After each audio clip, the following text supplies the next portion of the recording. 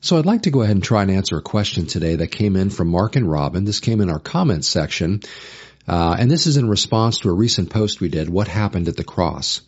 And I'm going to go ahead and sort of skim a little bit here because it's a lengthy comment, and I want to just sort of get right into sort of the meat of it here, into the question. Here we go. I've become aware of teachings by the Seventh-day Adventist Church, or the SDA. So this has to do with the Seventh-day Adventists.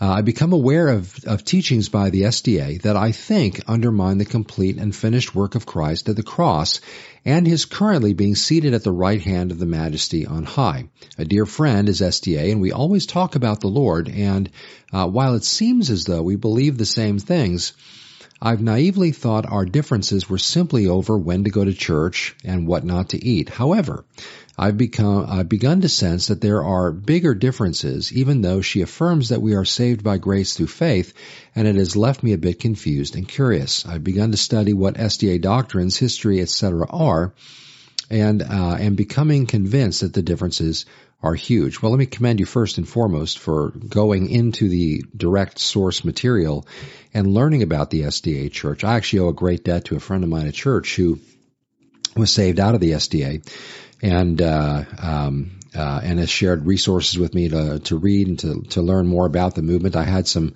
sort of basic general understanding of it before. I had friends in the past that had been part of it at one time too.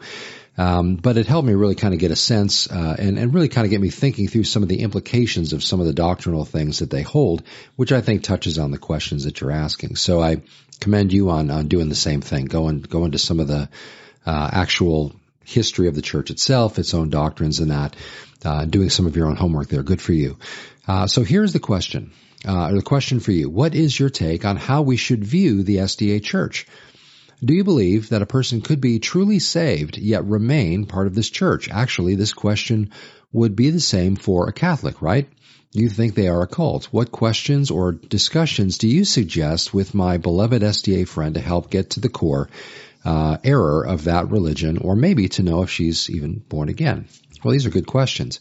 Okay, well, let me, just by brief explanation for those who are unfamiliar with the SDA Church, this is a relatively recent movement, a group that has formed in the 1800s, right around the 1840s, mid-1840s or so, in general, in connection with what was known as the Millerite movement.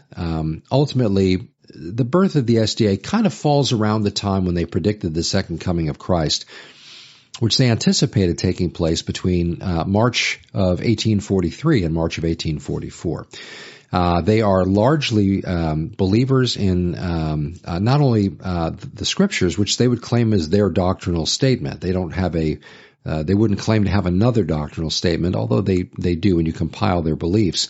But they would point to the Bible and say that's our doctrinal statement. However, they also do hold, at least largely, there's been a move away based on revelations of plagiarism and such, but by and large, much of the movement has and remains committed to the teachings and prophecies of a woman named Ellen G. White, who was the prophetess of that movement. Again, there's been a tremendous amount of claims and demonstrations of plagiarism, some estimates as much as 90% of the things that she spoke authoritatively or in terms of explanation or even prophetically that ultimately can be ascribed to others that she sort of adopted as her own, or she after having heard someone express what they thought was a prophecy from God, she sort of claimed it as her own and shared it in this kind of thing. Well, this led to accusations of plagiarism, which were pretty well demonstrated. Oftentimes, however, those who were maybe not falling in line with her authority and that sort of were ushered out of the church and sort of marginalized and those kinds of things. So there's a history there of at least plagiarized prophecy, but I would argue also false prophecy, and in particular in regard to the idea of the second coming of Christ. More on that in just a second. Now, one of the issues with Seventh-day Adventism, or one of the reasons why the SDA Church has been kind of an enigma in church history, is because they are what we would call heterodox. They hold a number of views that, at least when they share their views, they would claim that their views are the same as historic Christianity. They would claim to be Trinitarian. They would believe in salvation by grace through faith, as Mark and Robin mentioned here.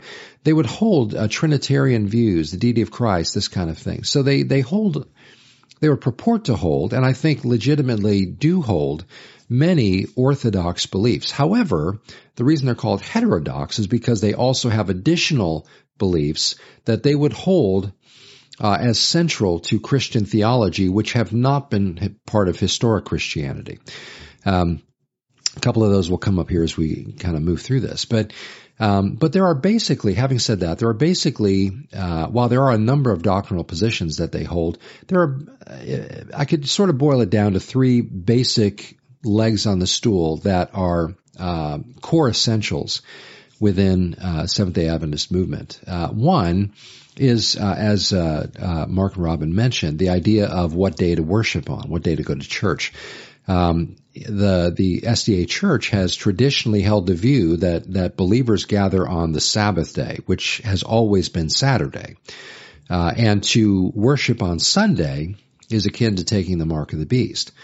Now that extreme view is demonstrably wrong, because the mark of the beast is a product of the beast and the second beast, the Antichrist and false prophet, being on the scene and demanding that the world take the mark along with as a mark of allegiance to the beast, and worship flows from this and all that. But also you can't buy or sell without that mark. So this is there is a literal coming of this person who will have an association with him, the idea of the mark of the beast. So that hasn't happened yet. So the idea of worshiping on Sunday as somehow being that is just really not a scriptural idea at all.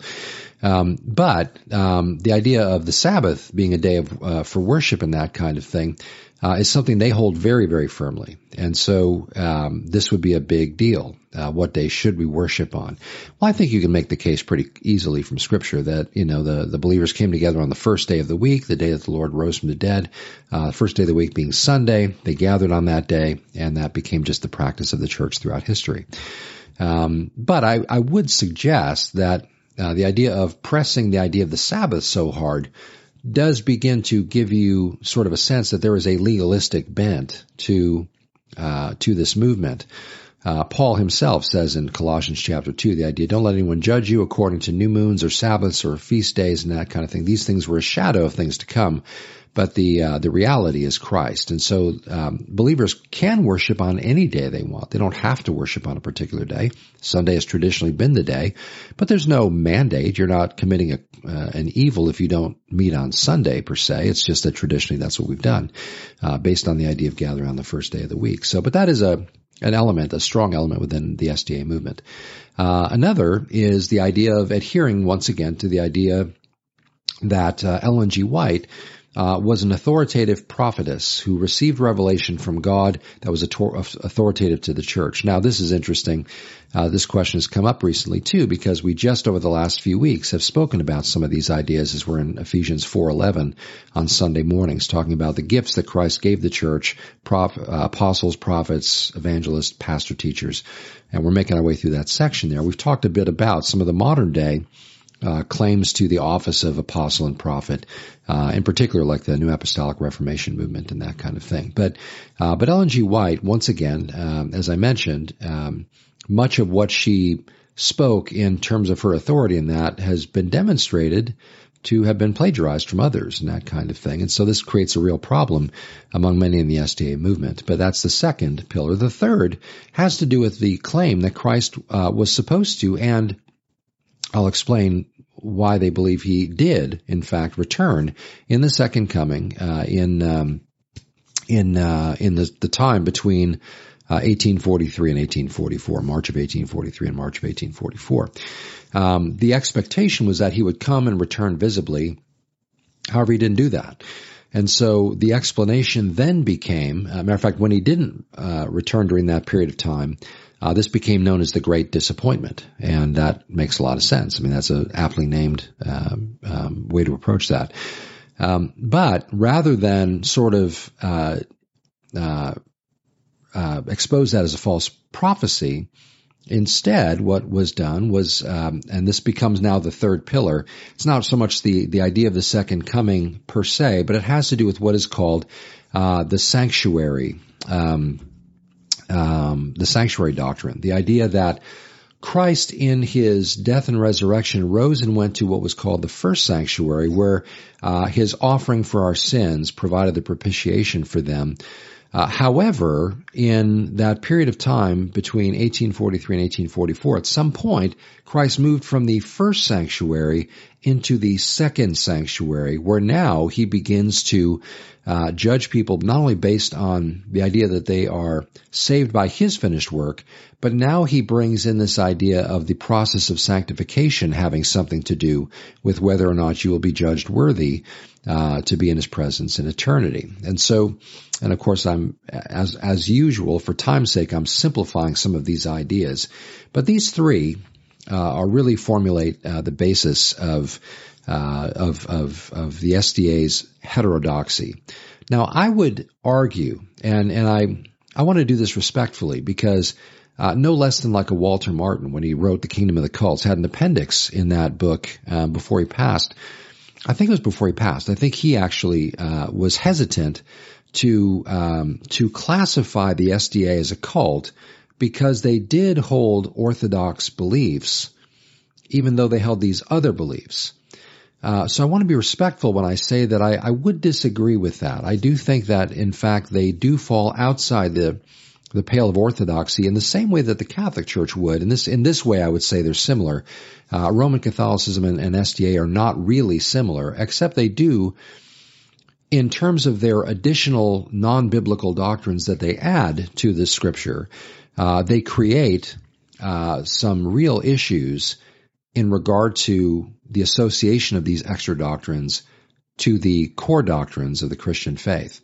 For example, an SDA person, and even a Catholic, for example, might quote Ephesians 2:8-9 and talk about how we are saved by grace through faith, that not of ourselves, it is the gift of God, lest anyone should boast. And so the idea that we're saved by God's grace. However, if without this second sanctuary idea in the SDA movement, you might be able to say that maybe they held that view.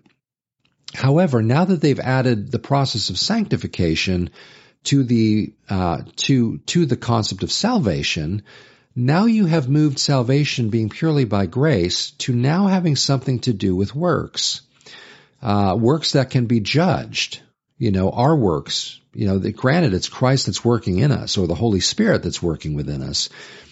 But if you've not achieved a certain measure of sanctification, this now bears poorly on your entering into eternity with Christ. And so there are elements now that admittedly in some ways can be defined a little bit fuzzy in this regard, but this doctrine is one that is held very firmly within the SDA movement. And so this is not an unimportant or even really a peripheral issue. And so similarly to, say, the Catholic Church, the idea that when they say that if we believe that we're saved by grace through faith alone, we're anathema. The idea that you are cursed from, to the lowest hell, you're cursed from the faithful and all this kind of thing. When we add our efforts on any level, at any point, in any way, to the finished work of Christ, we have moved it out of the realm of grace and by grace alone to now something that is contingent upon our works. It's in both cases, and I'm going to kind of stay focused on the SDA here because we did a little bit of a talk on Roman Catholicism a couple months ago. But when Paul in Romans chapter 4, and actually we talked about this a lot yesterday. I'll put a link to yesterday's study from Ephesians where we talked about he gave some to be evangelists. We started by talking about the evangel, the idea of the good news, the gospel. And to get the gospel wrong by adding something to it is catastrophic. It changes the gospel. It ceases to be a gospel of grace at that point. And so I will put a link there so you can listen to a longer exposition on that. But I would say just simply this. When you look at Romans 4:5, matter of fact, turn to Romans 4:5, just so you can see it yourself. And as I said yesterday, it's very, very difficult to just take a passage in Romans. The case that Paul makes for a gospel by grace alone in this book is absolutely epic in the most explosive possible definition of that term. It's fantastic. But here in Romans 4:5, listen to what Paul writes.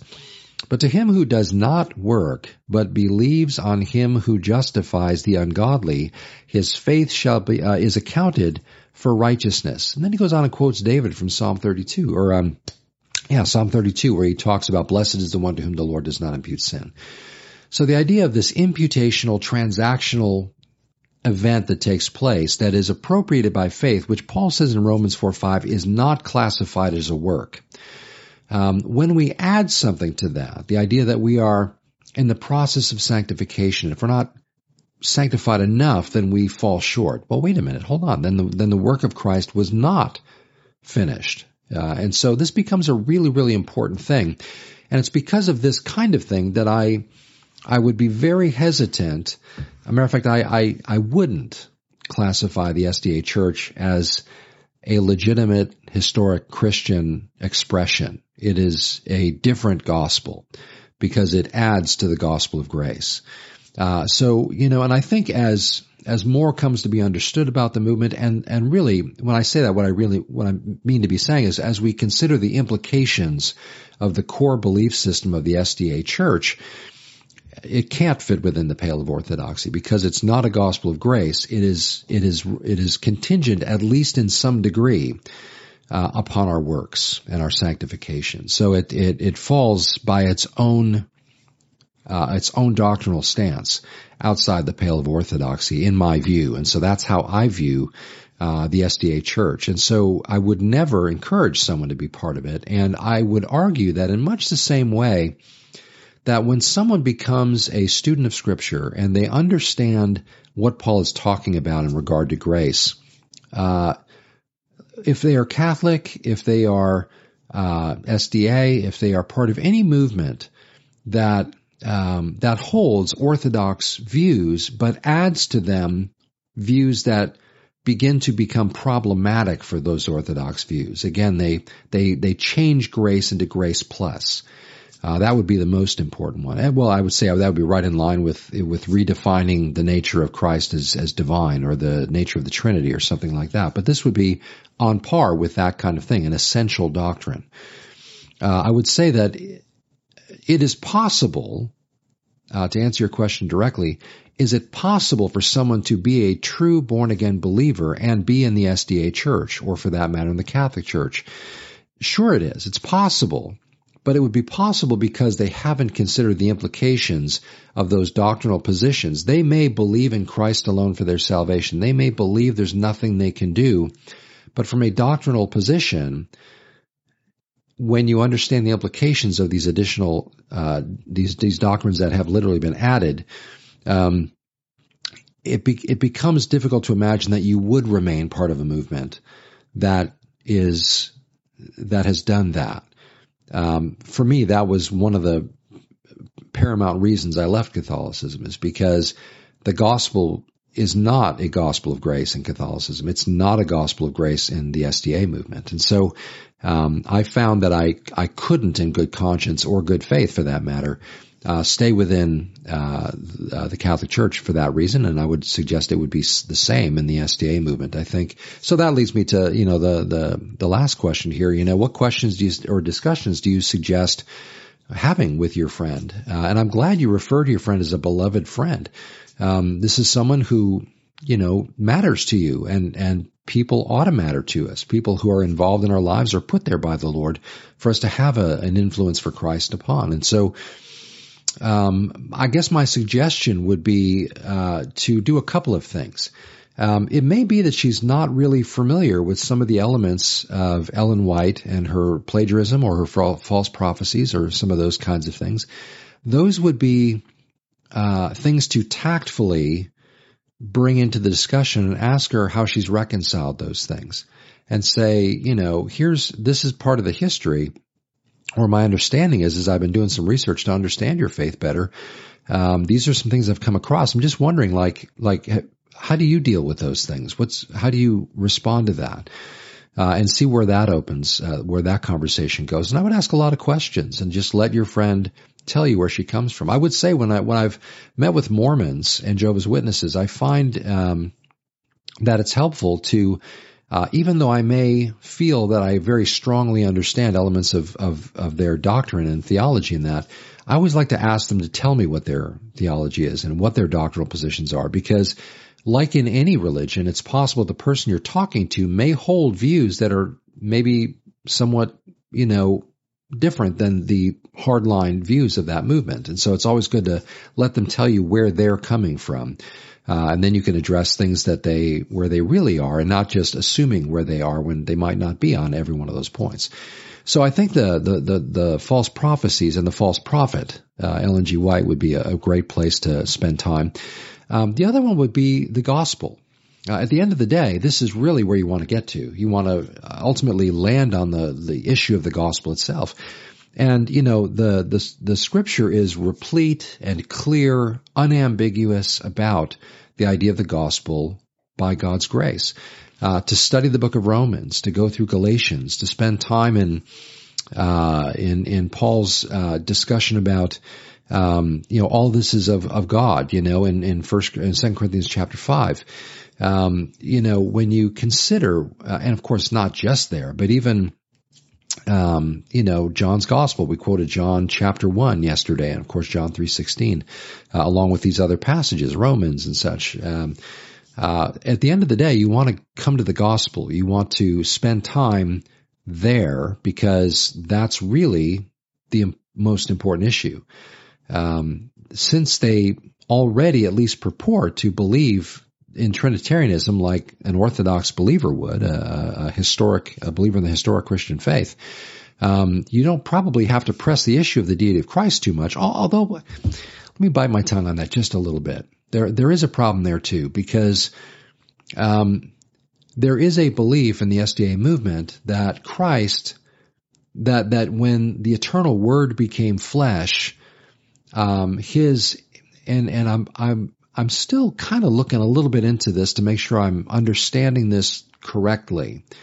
But it does seem as though there is this sense of the weakening of his deity while in his humanity. And so, matter of fact, this I think has a lot to do with this idea of the second sanctuary and the move to the second sanctuary and the idea of sanctification being part of the process of being saved and this of being saved and such, is that because Christ in his humanity demonstrated a sinless life, he therefore demonstrated that we can live a sinless life. And that connects with this idea of sanctification. Again, I'm still kind of studying that part a little bit. I'm not like spending days and days studying this topic with Seventh-day Adventists, but it is something I'm looking further into. I found that fascinating. I see the problems with that, but for the sake of understanding how they connect those dots, I'm interested in maybe digging further into that. But so it may very well be that you do want to consider the fact that Christ, though he took on flesh and he, as it were, set aside his glory, as Paul indicates in Philippians chapter 2, he didn't set aside his deity, though. It's something not to be grasped after because he is God. He doesn't have to grasp after that which he already is. And so he didn't set aside his deity. He just set aside his glory. In terms of the SDA position on that or thinking on that, or maybe just this particular person, this beloved friend of yours, it would be interesting to know where he or she is on that. And you may have to spend time talking about the deity of Christ. If he was not fully God and fully man, he could not pay for our sins. And so this is a very important point. Again, the deity of Christ, the nature of the triune nature of God, along with salvation by grace, are among the most important, among the foundational truths of the Christian faith. They are non-negotiables. They are core beliefs. They are essential doctrines within Christianity. So maybe it is worth spending a minute on that with your friend. So that would be my suggestion. I guess you can listen to her answer those questions and find out if she is in fact born again. If she is born again, then it does seem to follow that you would want to leave the SDA Church. Although, and this is another area where I would consider them to be somewhat cult-like, if not full-blown cult. And that has to do with the idea that it's very, very difficult for somebody who's a Mormon, a Jehovah's Witness, or maybe an SDA, a Seventh-day Adventist, to leave that system. And I do know this from talking to my friend, because your whole life is sort of wrapped up in this movement. All of your friends are there. You know, you're going, it's not just that you sort of just go to church there. Like, your social structure is built around this. And I get the sense from my conversation with my friend at church that it's not just sort of a peripheral thing. It's strong enough where leaving it had consequences. There were relationships that were damaged, and there were, there's still rift in family and that kind of thing in regards to what you can talk about and not, and that kind of thing. And this is very, very strong when it comes to Jehovah's Witnesses, very strong when it comes to Mormons, very strong when it comes to any cult, whether Christian or not. This system that is built to keep people in is a very potent thing. So it might be that your friend may turn out to have totally orthodox beliefs, but have a hard time leaving it because of those elements as well. It's hard to say, and especially without knowing your friend. But these are things I feel are important to keep aware of as you're having those discussions. They may come up in conversation. It may be that this person believes like you, and you say, well, why don't you come to my church? And you may see some trepidation in her face, in her eyes, and you may think, oh gosh, well, that actually would cost me a lot, and so that becomes another thing to have to, maybe help her with. And so, but anyway, I hope that helps. You're definitely right, where Christ is seated in the heavenlies. The work is finished. There is no more offering for sin. It's done. It's finished. And so therefore, these peripheral, well, not peripheral, but these extemporaneous, these additional added doctrines become problematic as they connect to the claims to holding to the Orthodox Christian faith. And so those are important things to consider. So, again, it's a bigger topic than that. There's a lot to be studied in Seventh-day Adventism to really understand it. But I think that hopefully will help. So hopefully it does. But thanks for asking the question. I appreciate it very, very much. And Mark and Robin, thanks for watching, and thanks for reaching out. And if you have any questions or thoughts you want to share, you can always do so in the comments section on our YouTube channel. Or if you just want to email me directly, you can do that at info@calvarychapelfranklin.com. That's the church I pastor here in Franklin, Tennessee. If you ever happen to be driving through Middle Tennessee and you want to come out and pay us a visit, we'd love to meet you. We've had a number of folks over the years do that. It's just a blessing to, put a face to a name that shows up in a comment section. It's kind of nice to meet you. So, but in any case, whether here, there, or in the air, looking forward to meeting you one day, as we one day will be with the Lord. So for now, thanks for watching. Father, we thank you and praise you for all of your goodness and grace. We thank you for your deep and abiding love. We thank you that the work is finished, that our salvation has been secured by the finished work of Christ as he died for our sins, having died on the cross, was buried, and rose again the third day. All according to the Scripture, as Paul reminds us in 1 Corinthians 15. And we thank you that none of this rests on our shoulders. You invite us to believe, but you have done all the work. And so we praise you, we bless you, we thank you. We pray for Mark and Robin's friend who is in the Seventh-day Adventist Church. We pray for any who are in the Seventh-day Adventist movement, that, Father, they would kind of recognize very clearly the problems in the theology. They would recognize the flawed foundations and false prophecies and those kinds of things, and want to depart from it, and instead become part of just a good, sound, solid Bible-teaching church. And whatever is in the way hindering them from doing that, we pray that you would, by your hand and your Holy Spirit, remove that block and allow them the freedom to move into a healthier place, that they might know you and know you well, without distraction, without distortion, or any of those things. We love you, we praise you, we bless you, we exalt you, we thank you from the bottom of our hearts for all you've done for us. And we rest and cling fully to that which is finished by Christ alone. We find our hope, our peace, our rest. I hesitate to say cling. It's all him clinging on to us ultimately. And we thank you that nothing will separate us from the love of God in Christ Jesus, our Lord. We praise you and bless you in his name. Amen.